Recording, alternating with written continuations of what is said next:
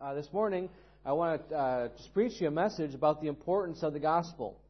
And this morning, we're going to spend a bulk of our time in Acts chapter 16.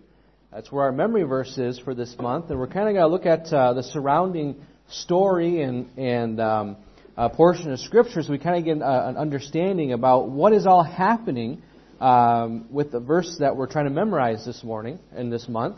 Kind of gives us a better I guess you say, outlook of what is happening in this chapter. And so you can go ahead and turn to Acts chapter 16. We're going to go to a couple of verses beforehand, but you can go ahead and put a bookmarker there, or your finger, or whatever, and we'll be getting there eventually.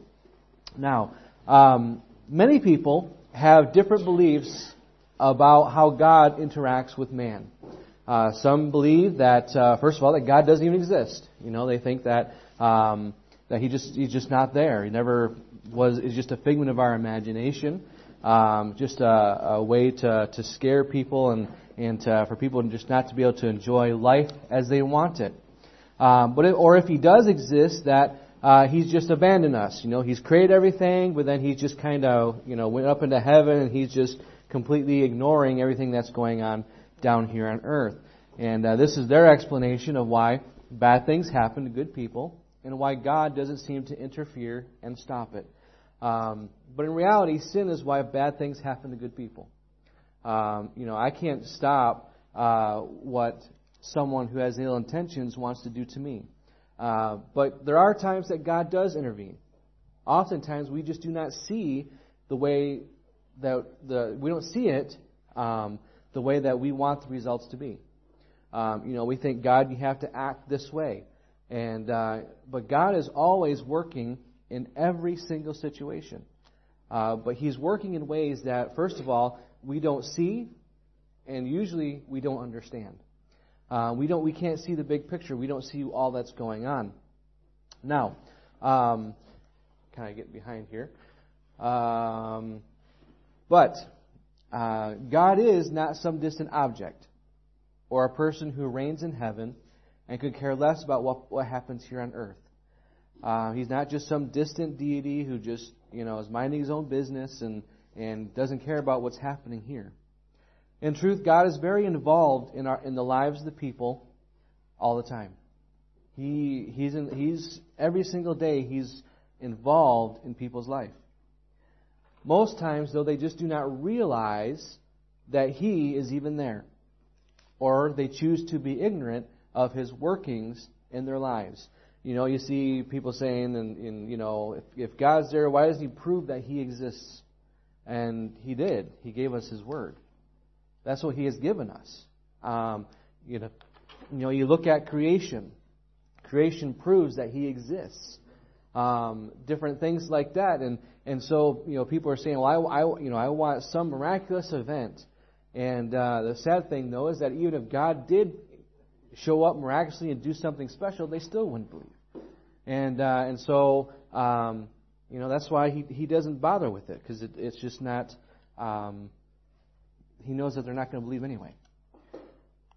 But God wants to have a relationship with you. I mean, think about it. Let that sink in. The Creator of the universe cares about what happens in your life. I mean, this all-knowing, all-powerful God, He actually cares about what you go through in your life. And He wants to be a part of your life. To me, that just humbles me. That God, first of all, that He loves me so much that He wants to be involved.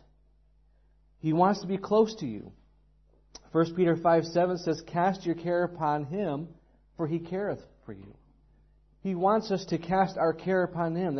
We do that by praying and just giving Him our burdens. He wants to carry those.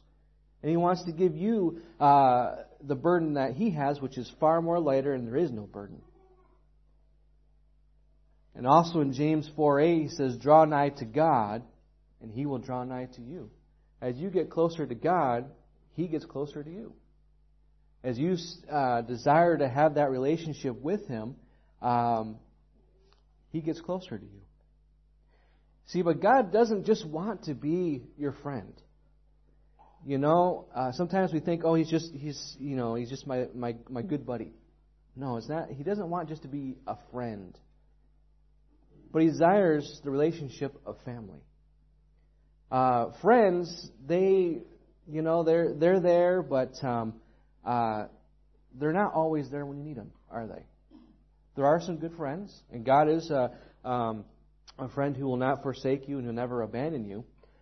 But here in physical realm, there are some friends who will disappoint us. They will hurt us. They may not intentionally do so, but friends usually aren't there all the time. But family should be. Family, you can't choose the family that you're a part of. You can't choose who your brothers and sisters are for the most part. You can't choose who your parents are. And so those relationships should be the closest that we have. They should be. Because you spend years in those relationships. God wants to have that kind of relationship with you, a family. That's why it says that we've been adopted into God's family. So turn with me to Romans chapter 8. Romans chapter 8, verse number 15.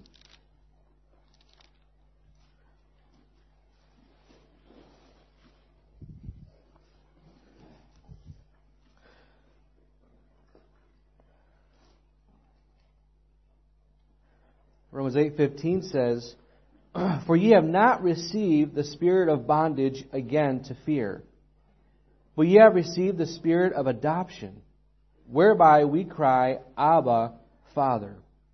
The Spirit itself bear witness with our spirit that we are the children of God, and if children, then heirs, heirs of God, and joint heirs with Christ, if so be that we suffer with Him, that we may also glorified together." We're adopted into God's family. He is now no longer just a friend, but He is now our Father, who we can go to and cry out and say, Abba, Father. And that's a very personal, very intimate name for a father. It's like we call our Father, Father, but when you have that good relationship, He's more than just Father.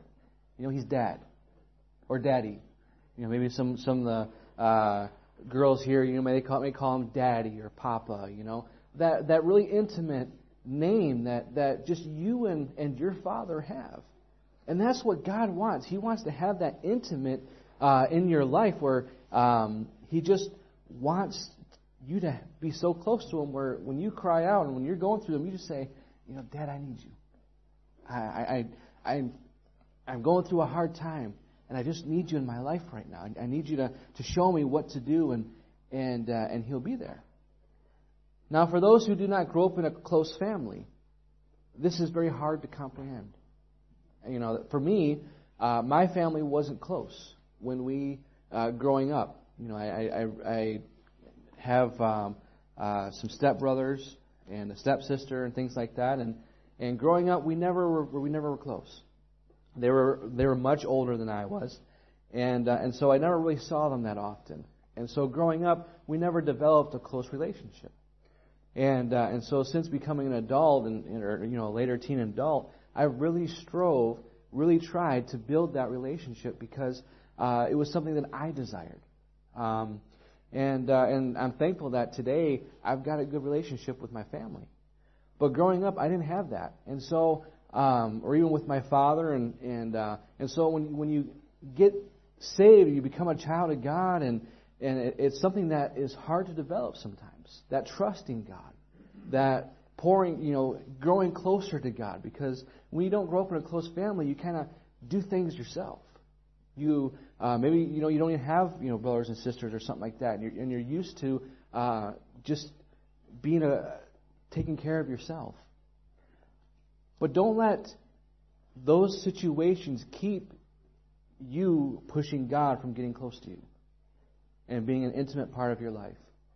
It may not be natural. It may not be easy for you to trust God, to be close to Him. That's why we need to try and work on that. But this morning, I want to take a look at the extent that God will go through for a person to hear the gospel. You see, God loves this world so much. First of all, that He gave His Son, but He wants people to get saved. And so we're going to go ahead and I want you to 2 Peter chapter 3, verse 9.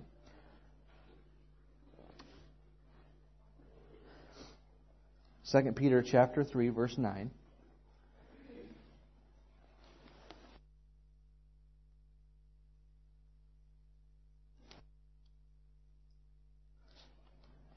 Go to Hebrews, go a couple books after Hebrews. 2 Peter chapter 3, verse 9.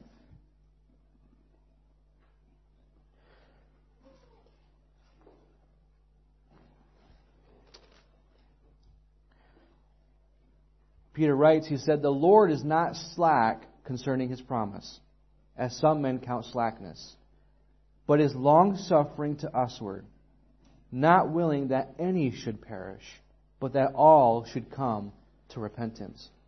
You see, God is long-suffering to the point where oftentimes we give up on people. We think, oh, there's no hope for that person. And we sometimes wonder, God, why haven't you judged them? Why haven't you punish them for what they've done, to me and what they may have done to my family?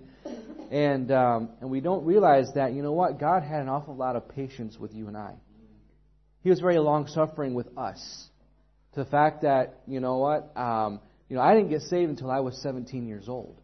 And there may be someone here who you didn't get saved until much later in life.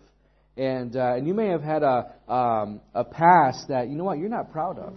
And you may have hurt people, and you may have been a person who was just a tyrant. And yet, God had patience and love and long-suffering for you. Now, people, they just don't understand it. I don't understand it sometimes. But God looks at us, and He sees just how valuable, just how priceless your soul is. How priceless a person's soul is. And He will go through great lengths for them to hear the gospel, as we're going to look at this morning. Let's go ahead and turn to Acts chapter 16. And this will be we'll pretty much stay in Acts chapter 16 the rest of the morning.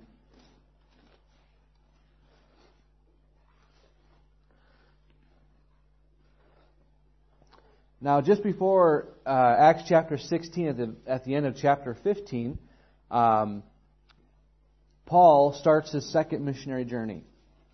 Paul and Barnabas had just had split company, a departed company, and Paul chose Silas to travel with him.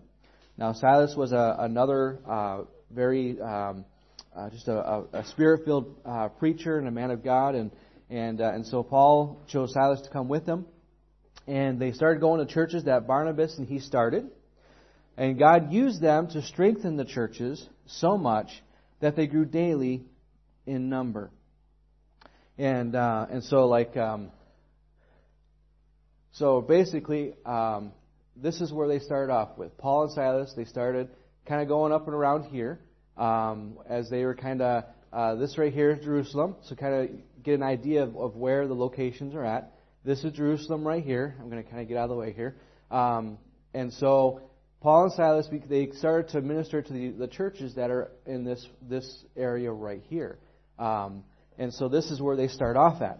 If you look here in verse number 6, the Bible says, "Now when they had gone through Phrygia and the region of Galatia, and they were forbidden of the Holy Ghost to preach the word in Asia. After they were come to Mysia, they essayed to go into Bithynia, but the Spirit suffered them not." Now, you look at these places and you're probably wondering, I have no idea where these locations are even at. And so that's why sometimes it's good to have an atlas, a Bible atlas, so you kind of know where these events are taking place. Now, they went through Phrygia, which is this area here, and they were traveling up through Mysia here, and they wanted to go into Galatia, and the Holy Spirit said no. They wanted to go to Bithynia, and the Holy Spirit said no. And so while they're traveling through Mysia. If you look here in verse number 8, it says, "And they, passing by Mysia, they came down to Troas." And Troas is this port city right here. And this is where they're located right now. It's right on the coast there. To kind of give you a better idea of a world map here, this is Greece. This is Greece right here. And so this is where they are located at. Look at verse number 9. "And while they're in Troas," this is what happens, "and a vision appeared to Paul in the night. There stood a man of Macedonia and prayed him, saying, 'Come over into Macedonia and help us.'" So, they're here in Troas. Macedonia is right here. And so, Paul is receiving this vision to come up over to this area. Now, why God, first of all, as they're finishing the places they went to, Paul was depending on the Lord's direction for where to go. I mean, he wanted to go to Bithynia. Holy Spirit said no. He wanted to go into Galatia. The Holy Spirit said no. And we probably, it'd be easy to wonder why wouldn't God allow him to go into these places? See, God was directing them specifically to a particular place for a particular event, and also to find someone who would be a constant companion of Paul. Now, we kind of wonder, well, yes, the gospel is needed everywhere, isn't it? We think, well, in common sense, everywhere needs the gospel. Why would God direct Paul and Silas to Troas? Why wouldn't he allow them to go into Asia? First of all, Asia may not have been ready yet to hear the gospel. They may have not wanted to hear the gospel yet. And also, God might have been sending other people into Asia. Now, because what we do know is that Paul would eventually return and go to parts of Asia. And Scripture says that by Acts 19:11, all they which dwelt in Asia had heard the gospel. So by the time Acts, just 3 chapters later, this whole region had heard the gospel. Now, when you look at Asia in Scripture, it's talking about this area right here. It's not talking about the huge continent that we think of. Because at this time, this was the known world of what they would call Asia. And so it's the modern country of Turkey today. Now, once they arrived to Troas, 2 things happened. First of all, we read in verse number 9, God sent the vision of this man. And secondly, Paul met Luke, and Luke became a valued companion. Now, God brought Paul to Troas. He found Luke there. Luke now begins to travel with Paul the rest of his life. Or at least with most of Paul's life, Luke is his constant companion. And so God was directing these guys specifically to this portion. Now, God gave Paul the vision of where to go next and who to go to. And in verse number 10, we see what Paul's reaction is. Verse number 10 says, "And after he had seen the vision, immediately we endeavored to go into Macedonia, assuredly gathering that the Lord had called us for to preach the gospel unto them." Now, the reason why I say, how do you know that God picks up Luke in Troas? Well, verse number 10 is the key to that. You see, Luke, he wrote the book of Acts. And so up until 16:10, it's all about this person did this person did that. And verse number 10, it now becomes personal.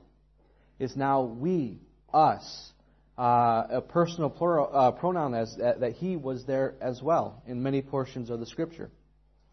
So that's how we know that this is where Luke is picked up. He immediately wanted to leave. So it says here, we endeavored to go. So they made plans and they left as soon as they could. You see, his relationship with God was so intimate that he knew this was where God wanted him to go next. He had no doubts if this was God's will. Even today, God is still calling people to preach the gospel to others. He is still desiring and directing people to hear the gospel. The biggest difference between then and now is the willingness for those to go that He calls. He still is burdened for this world. He still wants people to hear the gospel, but most of the time we are so preoccupied with our life now that if God were to call, we would say, not interested. My life is too important right now. And we would allow, and we would rather miss the call of God, whether maybe because we're afraid. We're afraid to leave. We're afraid to go somewhere that there's filled with uncertainty, filled with don't know what the possibilities of could happen, have to learn a new culture, have to learn a new language, have to learn a new lifestyle, a new culture, a new new way of having to think, a new way of having to act. And most people, they say, I'm not even going to be bothered with it. And yet God wants these people to hear the gospel. He wants them to get saved. And people today say, no, not interested. I mean, the people that God has called, if they were all surrendered, this world would be far different than it is now. It'd be far different than it is now. But because people have not surrendered, because people have not gone, people have not been saved. People have not heard the gospel. People have not wanted God. Look at verse number 11. Verse number 11 says, Therefore, loosing from Troas, we came with a straight course to Samothracia, and the next day to Neapolis, and from thence to Philippi, which is the chief city of that part of Macedonia, and a colony, and we were in that city abiding certain days. So now here's a bunch of more places that we're looking at. So they went from Troas, passed by Samothracia, went to Neapolis, and came to Philippi, which was a chief city. Often people say this was the first city in Macedonia, and it was actually named after the king of King Philip of Macedonia, and so that's where we get Philippi from. And so this was a chief city in the part of Macedonia, and it says, and it was a colony. What that means by that is this is now a Roman colony. So they've been occupied and they've been taken over by Rome, and so this, in their mindset, they're Romans. Now, the Jews and the Romans didn't like each other, and most Jews would have nothing to do with Rome. But as we look here in verse number 12 says, and then we were in that city abiding certain days.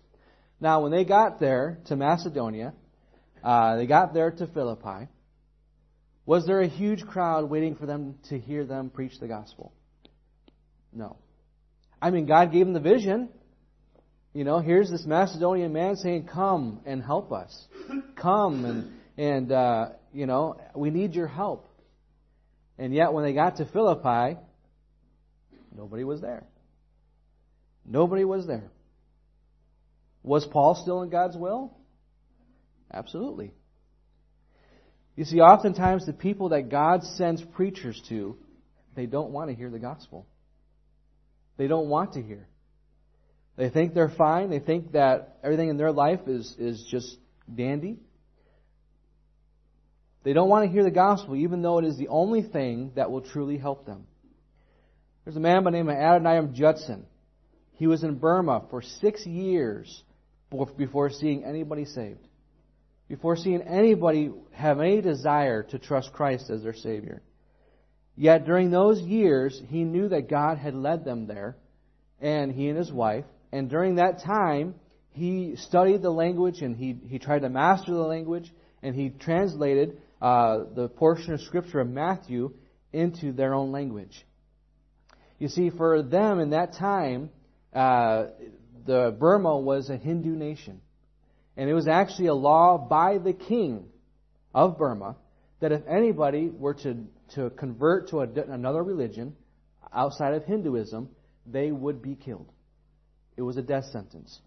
And so for anybody to make that decision, it was basically you were risking your life. A lot different than it is today, isn't it?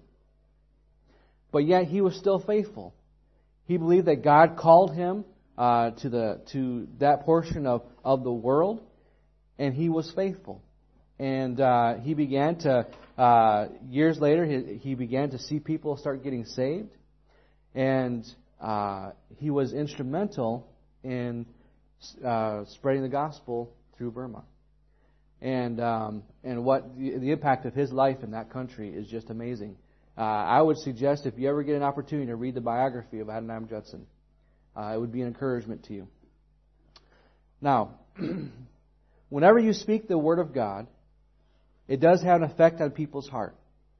It will either soften it, or when the person hears it, they will choose to harden their heart.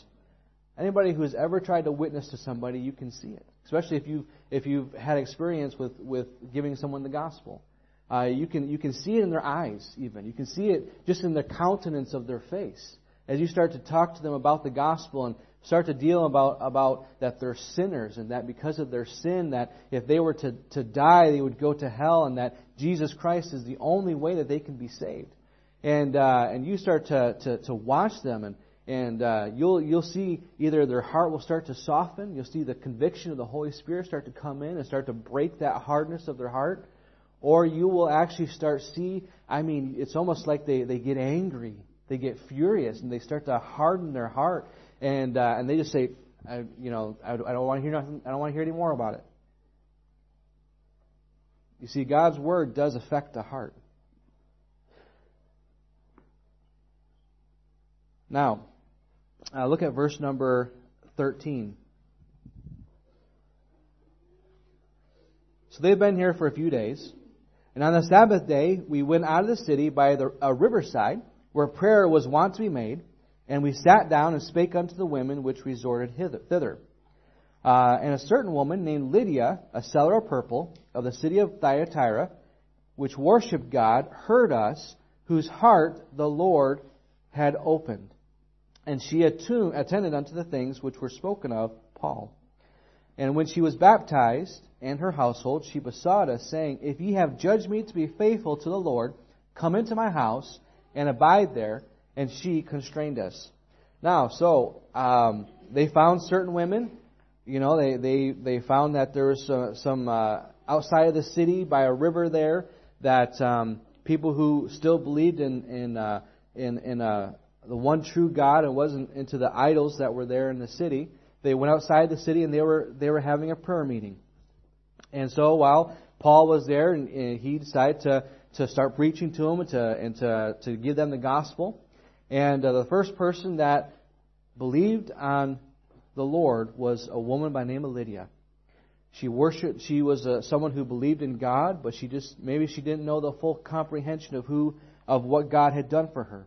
And so when she heard more about Christ, things that were spoken of her by Paul, she realized that she needed to trust Christ as her Savior. And so the first person that got saved wasn't a man. It was actually women. It was a woman. And her family and her household. And she besought them, saying, If you have judged me to be faithful to the Lord, come into my house and abide there. And she constrained us. So she sought to serve God by having Paul and his company stay with her, and she took care of them. And she was baptized after after being born again and trusting Christ as her Savior. And her belief in Jesus was such an impact in her life that her family also were saved and baptized. Now, it's a great, this is going great, Paul's now getting to reach, he's got some people who've been saved, and now he's got a place kind of to stay and kind of base out of, and things seem to be going grand for him, don't they? Well, sometimes things don't always go as we plan. God uses situations that do not make sense to us one bit. Look here at verse number, we're going to read here verse number 16.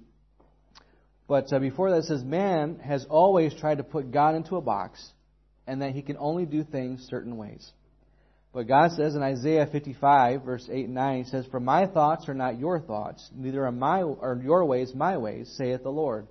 For as the heavens are higher than the earth, so are my ways higher than your ways, and my thoughts than your thoughts." Sometimes we think that, God is going to react and do things in this way, and He completely does things differently than what we expect. So while staying with Lydia, something happens while Paul is out and about. Look at verse number 16 now. It says here, "And it came to pass, as we went to prayer, a certain damsel, possessed with a spirit of divination, met us, which brought her masters much gain by soothsaying. The same followed Paul and us, and cried, saying, These men are the servants of the Most High God, which show us the way of salvation. And this did she many days. But Paul, being grieved, turned and said to the Spirit, I command thee in the name of Jesus Christ to come out of her. And he came out the same hour. And when her masters saw that the hope of their gains was gone, they caught Paul and Silas and drew them into the marketplace unto the rulers." So, here he is. He takes a stroll out to go to prayer. And while he's walking by, all of a sudden, this lady who's possessed by a demon starts to, yell out and declare to everybody that, these men are the servants of the Most High God. And she didn't just do it once. She did it for days. And it got to the point where it was kind of not necessarily aggravating, but it was grieving to Paul, because it was, to my personal opinion, it was announcing a way that God wasn't wanting to be announced. It wasn't, he's not in the big show type of thing. And this is what this lady was doing, saying, these are the guys, and she was making a big deal out of it. And it was making for awkward situations. And so he cast the demon out of her. And once that demon was gone, she could no longer do fortune telling. She no longer could, read palms and all that kind of stuff that people who are soothsayers could do. And look at verse number 20. And as we look here at the end of verse number 19, her masters saw it. They no longer could make money off of her. And so they caught Paul and Silas and drew them into the marketplace unto the rulers. And verse number 20 says, "And brought them to the magistrate, saying, These men, being Jews, do exceedingly trouble our city, and teach customs which are not lawful for us to receive, neither to observe, being Romans. And the multitude rose up together against them, and the magistrates rent off their clothes, and commanded to beat them. And when they had laid many stripes upon them, they cast them into prison, charging the jailer to keep them safely." Now, only Paul and Silas got captured. Luke was able to somehow escape this persecution that was going on. We see here that how much the world hates the Jews. Paul and Silas, they're falsely accused. They're tried without even being able to defend themselves. They were pronounced guilty before they even had an opportunity to even speak on their behalf. And so they were tried, they were beaten, they were whipped, and then they were put in prison. I don't think this is what Paul had planned when he saw the vision to come to Macedonia. This wasn't on his to-do list. Yet here they are, now in prison, for freeing a woman from a demonic power. And they weren't just beaten, slap on the hand and say, you guys did a bad job. No, they took sticks, they took rods, and they beat them. And then they took a whip, and they whipped them. They gave them lashes. And takes a lot to endure that. Look at verse number 24. And it says here, that charging the jailer to keep them safely, who having received such a charge, thrust them into the inner prison, and made their feet fast in the stocks. And so, as you notice here, jailers are not exactly the nicest guys. They have to deal with the prisoners. They have to deal with just scoundrels, rough people, and so they have to be pretty rough back. Most jailers were very cruel men. And not only were Paul and Silas whipped and put into prison, but he made sure that their feet were put into stocks so they couldn't even move around the cell. They were stuck there. They had to sit there, or they had to stand there. They couldn't even move. Now, look at verse number 25. And at midnight, Paul and Silas prayed and sang praises unto God, and the prisoners heard them. As they were singing, as they were praising God, they had an audience. These verses 25 and 26, I think, are probably one of the most encouraging verses to read whenever you feel like you're being persecuted for your faith. I mean, picture them this. Here, they're bloodied from their flesh being torn, from being beaten and whipped. And instead of complaining about their situation, they instead, in the middle of the night, start to praise God and to sing to Him. Loud enough where all of the other prisoners hear it. I mean, put yourself in their shoes. I mean, they've just been beaten and whipped. I mean, they're bloodied. They're sore. They're probably wondering, how did we get in this position? How did we fall into this predicament? What is God going to do? And instead of complaining and saying, why are we in this predicament? Why are we even in this prison? Instead of doubting, instead of being discouraged, they start to praise God, and they begin to sing and to the point where, I mean, the other prisoners are probably wondering, who are these guys? Why in the world are they even singing? And the way they responded made a difference to them. Look at verse number 26. And suddenly there was a great earthquake, so that the foundations of the prison were shaken. And immediately all the doors were opened, and everyone's bands were loosened.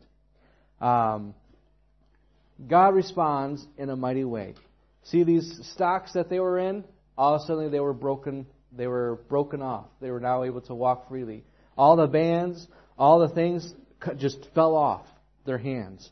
The doors of the cell opened by their own accord. I mean, when God moved, we don't know how long they sang praises and things for, but it got God's attention in full. And He responded in a miraculous way. It definitely, I think, made quite the impact on these prisoners. Now, lastly, I want to look tonight, or this morning, at the impact of the gospel. Look at verse number 27. And the keeper of the prison, awaking out of his sleep, and seeing the prison doors open, he drew out his sword, and would have killed himself, supposing that the prisoners had been fled. See, the jailer here realized that he was in trouble. Being in charge of the prisoners, his life was forfeit if any of the prisoners escaped. That was job risk. It wasn't exactly a job I don't think, we would want in those days. Because if a prisoner escaped, then you were the one punished for it. This jailer was about to commit suicide because of the fear that he was overcome by. The earthquake happened, all the doors were open. Immediately he assumed they're all gone. All the prisoners, we don't know how many were there, all the prisoners had escaped, and he knew that he was going to be in trouble. And instead of enduring what was going to happen, he was considering taking his own life. But now, thankfully, thank God that Paul intervened. Thankfully that, put yourself in his spot. He'd just been beaten, just been whipped. This guy just thrust him in the deepest, darkest prison, innermost. It would be very easy to be mad at him. It would be very easy to just want nothing to do with this guy.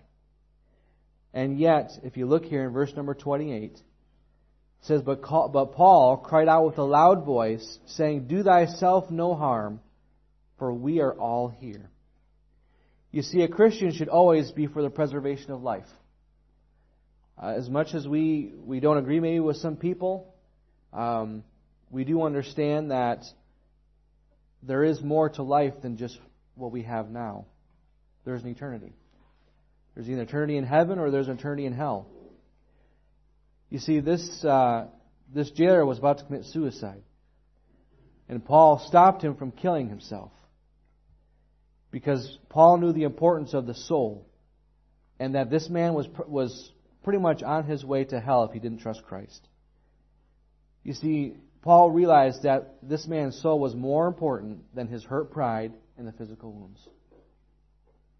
He knew that this man needed to hear the gospel. And notice that not a single prisoner left their jail, even though they could have. They knew that it was the God of Paul and Silas that did this miracle, and they were in awe and anticipation to hear more from them. Look at verse number 29. It says here that he called for a light and sprang in and came trembling and fell down before Paul and Silas. Here's our memory verse this month. And brought them out and said, Sirs, what must I do to be saved? And they said, Believe on the Lord Jesus Christ, and thou shalt be saved in thy house. And they spake unto him the word of the Lord, and to all that were in his house. And he took them the same hour of the night, and washed their stripes, and was baptized, he and all his straightway. The jailer asks the greatest question ever to be asked with a sincere heart. Have you been in his shoes before? Paul tells him plainly what he must do. And it wasn't a list of 10 pages long, of commandments he had to keep and ways to earn God's favor. You see, look here, this man was already repentant. And he was ready to believe in Jesus Christ. I mean, as soon as he knew that something miraculous had happened, he sprang in, he came in trembling. And he fell down before Paul and Silas. You see the condition of his heart here before what they say. His heart was already repentant. He was already, he knew that he deserved to die. And yet, when he said, What must I do to be saved? That's why they said, see, they knew his heart was already in the right condition. And he said, Believe on the Lord Jesus Christ, and thou shalt be saved. And it was a promise not just to him, but also to his house. What I mean by that is that the life that this man would now lead would bring salvation to his home. Now him trusting in Christ didn't save his children. It didn't save his wife. It only saved his soul. But the difference that his life changed made such an impact on his family that they would get saved, as we're going to look here. In case anyone's confused by the wording of verse 32 and 33 as we look at the rest of the story, it's how Luke writes. As we've been studying through the book of Luke, Luke sometimes he has a thought and he finishes the thought before going on to something maybe more detailed. And so that's why we see here, 31 and 32, where his family gets saved, and then they baptized him, and things like that. And then he goes into more detail in verse number 34 and 35, which we're going to read here in just a second. He goes into more detail, and you kind of wonder, where does this go in the portion of Scripture? So basically, to kind of help you understand, verses 32 and 33 usually take place chronologically after verse number 34. This is just how Luke writes. But we're going to see the change in this man. This is what the gospel does to a person. Before he was the oppressor, and now he is a willing servant to the men who he thrust into the deepest part of the prison. Let's look at verse 32 and 33 and 34 again. It says here, And they spake unto him the word of the Lord and to all that were in his house, and he took them that same hour of the night. And look what he's doing. He washed their stripes. He cleaned their wounds. I mean, he took all the dried blood off. He probably put some gauze or whatever was available, wrapped up the lashes in their skin, took care of them. He washed their stripes, And then it says, and he was baptized, and all he in a straightway. But verse number 34 says, and when he had brought them into his house, he set meat before them, and rejoiced, believing in God with all of his house. He cleans their wounds. I mean, he brings them to his own house. I mean, here they are, complete strangers, and yet he brings them to his home. They're beaten. They've been beaten. They've been whipped. They're exhausted, and yet he brings them home.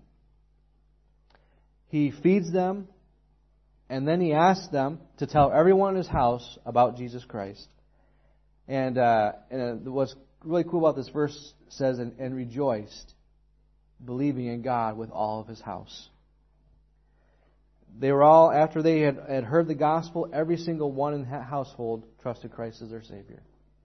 Every single person. They saw a difference in what had happened to that jailer.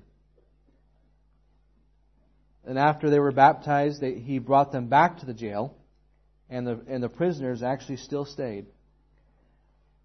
Let's look at verse number 35 and through 40, and we'll finish with this portion of Scripture. It says here, and when it was day, the magistrates sent the sergeants, saying, let those men go. And the keeper of the prison told this saying to Paul, the magistrates have sent to let you go. Now, therefore, depart and go in peace. Look at verse number 37. But Paul said unto them, they have beaten us openly uncondemned, being Romans, and have cast us into prison. And now do they thrust us out privily? Nay, verily. But let them come themselves and fetch us out. He wasn't very happy with these magistrates. I mean, you see here, he was furious with these guys. First of all, because he was a Roman. Silas was a Roman. And they were persecuted without following the law, the Roman law. They weren't given an opportunity to defend themselves. And they were beaten and whipped maliciously. And so now the magistrates wanted to kind of, they didn't want to make a scene. And so they were saying, okay, you can go, just do it privately. This whole incident, we'll say it never happened. And Paul said, no. You did wrong by persecuting us, being Romans. You broke the law. And now we're not going to just kind of quietly go away. You come and you bring us out. And it says here in verse number 39, and they came, and so these magistrates came. Verse number 38. It says, and the sergeants told these words unto the magistrates. And look what happened. And they feared when they heard that they were Romans. And they came and besought them and brought them out and desired them to depart out of the city. And they went out of the prison and entered into the house of Lydia. And when they had seen the brethren, they comforted them and departed. And now from there, Paul would go into further places into Macedonia. But this is just kind of the beginning intro of God opening up the gospel into Europe. This was God showing the Gentiles the gospel. And as you look at this event, it really, there he's getting baptized. In conclusion, the event shows us the extent that God directs people in order for them to hear the gospel. God's desire and passion is for people to be saved. He will move people thousands of miles so that they might hear the gospel.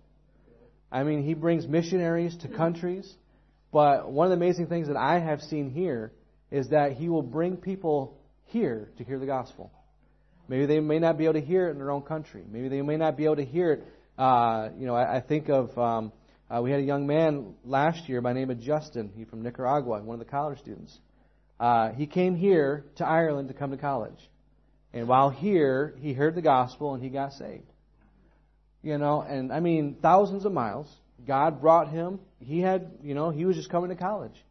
And he had no idea what God was going to do. And when he heard the gospel, he got saved.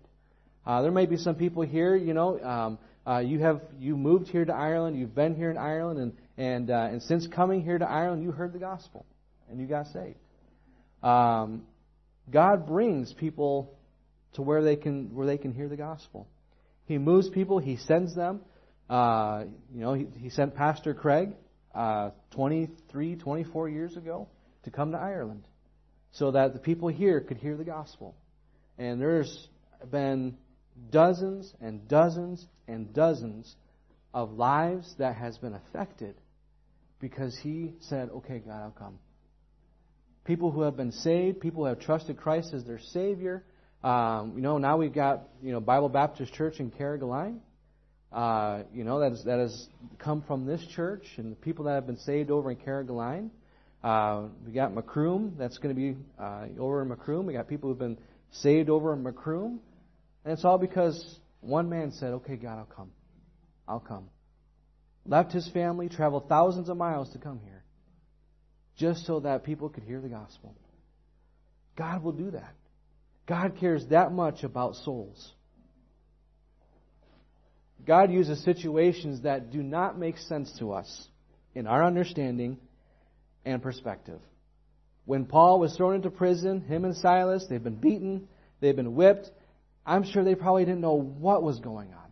Why would God allow them to go through that? But they did understand and they did know that God would not have allowed them to go through that situation if He didn't want them to go through it. And so they trusted Him and allowed God to use them in that situation. Had they not been thrown into prison, that jailer would never have heard the gospel probably. He would never have been to the point where God would his heart would be so softened with what happened in that jail that night. And he probably would have never trusted Christ as his Savior had God not worked in that matter. And not only just did the Philippian jailer, his soul was saved, but all of his family, the people in his house. And from there, in Philippi, we have, basically a church gets started. That's why we had the book of Philippians. It was written to the church in Philippi, which is where the story takes place. So God used the seeds that were planted there, the people that were saved there, which would one day become a church. You see, God will let you go through situations so that you would tell someone about Jesus Christ. Sometimes you may not understand, God, why are you allowing me to go through this situation? Why are you allowing me to go through this heartache? Why are you allowing me to go through this suffering? And God may want you to reach somebody and tell somebody about the gospel that you're going through. Maybe He puts you in the hospital for some reason that you don't understand, and maybe there's a nurse or there's a doctor there that they may never hear the gospel if you don't tell them. He will bring us through different situations so that we can be a witness to people. The change that God brings someone who is saved is amazing. I mean, even over just a few verses that we see about the jailer, we see a complete difference in this man. I ask you this morning, have you let God change you at all? Like the jailer, or are you still the same? Has God changed you at all? Are you still angry? Are you still mad? Are you still bitter at the world? Are you still... Or has God changed you? Give me that peace. Give me that joy. Start to make you more like Christ. See, if you've been born again, if you've been saved, God will start to change the darkness that's in your life, and He will change. And the outside will just start to show it. But can I ask you, have you let God change you at all? Here, this man, he wanted nothing to do with these two men. Thrust them in the deepest part of the prison and said, good riddance of you, to washing their stripes, to feeding them, to bringing them to his home so that they could hear the gospel. Quite a change. I ask you this morning, have you been born again? And maybe God has brought you along these paths that you could hear the gospel. Maybe He's brought you to church today that you could hear the gospel. If you've never been born again, can I ask you, don't wait too long. Because, again, you could harden your heart, and harden your heart, and harden your heart, and pretty soon you get so used to hardening your heart that you don't even want to listen to the gospel. It's a dangerous place to be at. But if you let your heart be softened, and you just, like this Philippian jailer, just surrender yourself and say, God, I know I'm a sinner. I need to be saved. What do I have to do to be saved? He gives you the answer right there. Believe on the Lord Jesus Christ, and thou shalt be saved in thy house. But if you want to know more, come to Brother Dan or myself, and we can show you through Scripture how you can know without a shadow of doubt that you can have salvation. Let's go ahead and bow in a word of prayer, and then we'll sing our invitation hymn.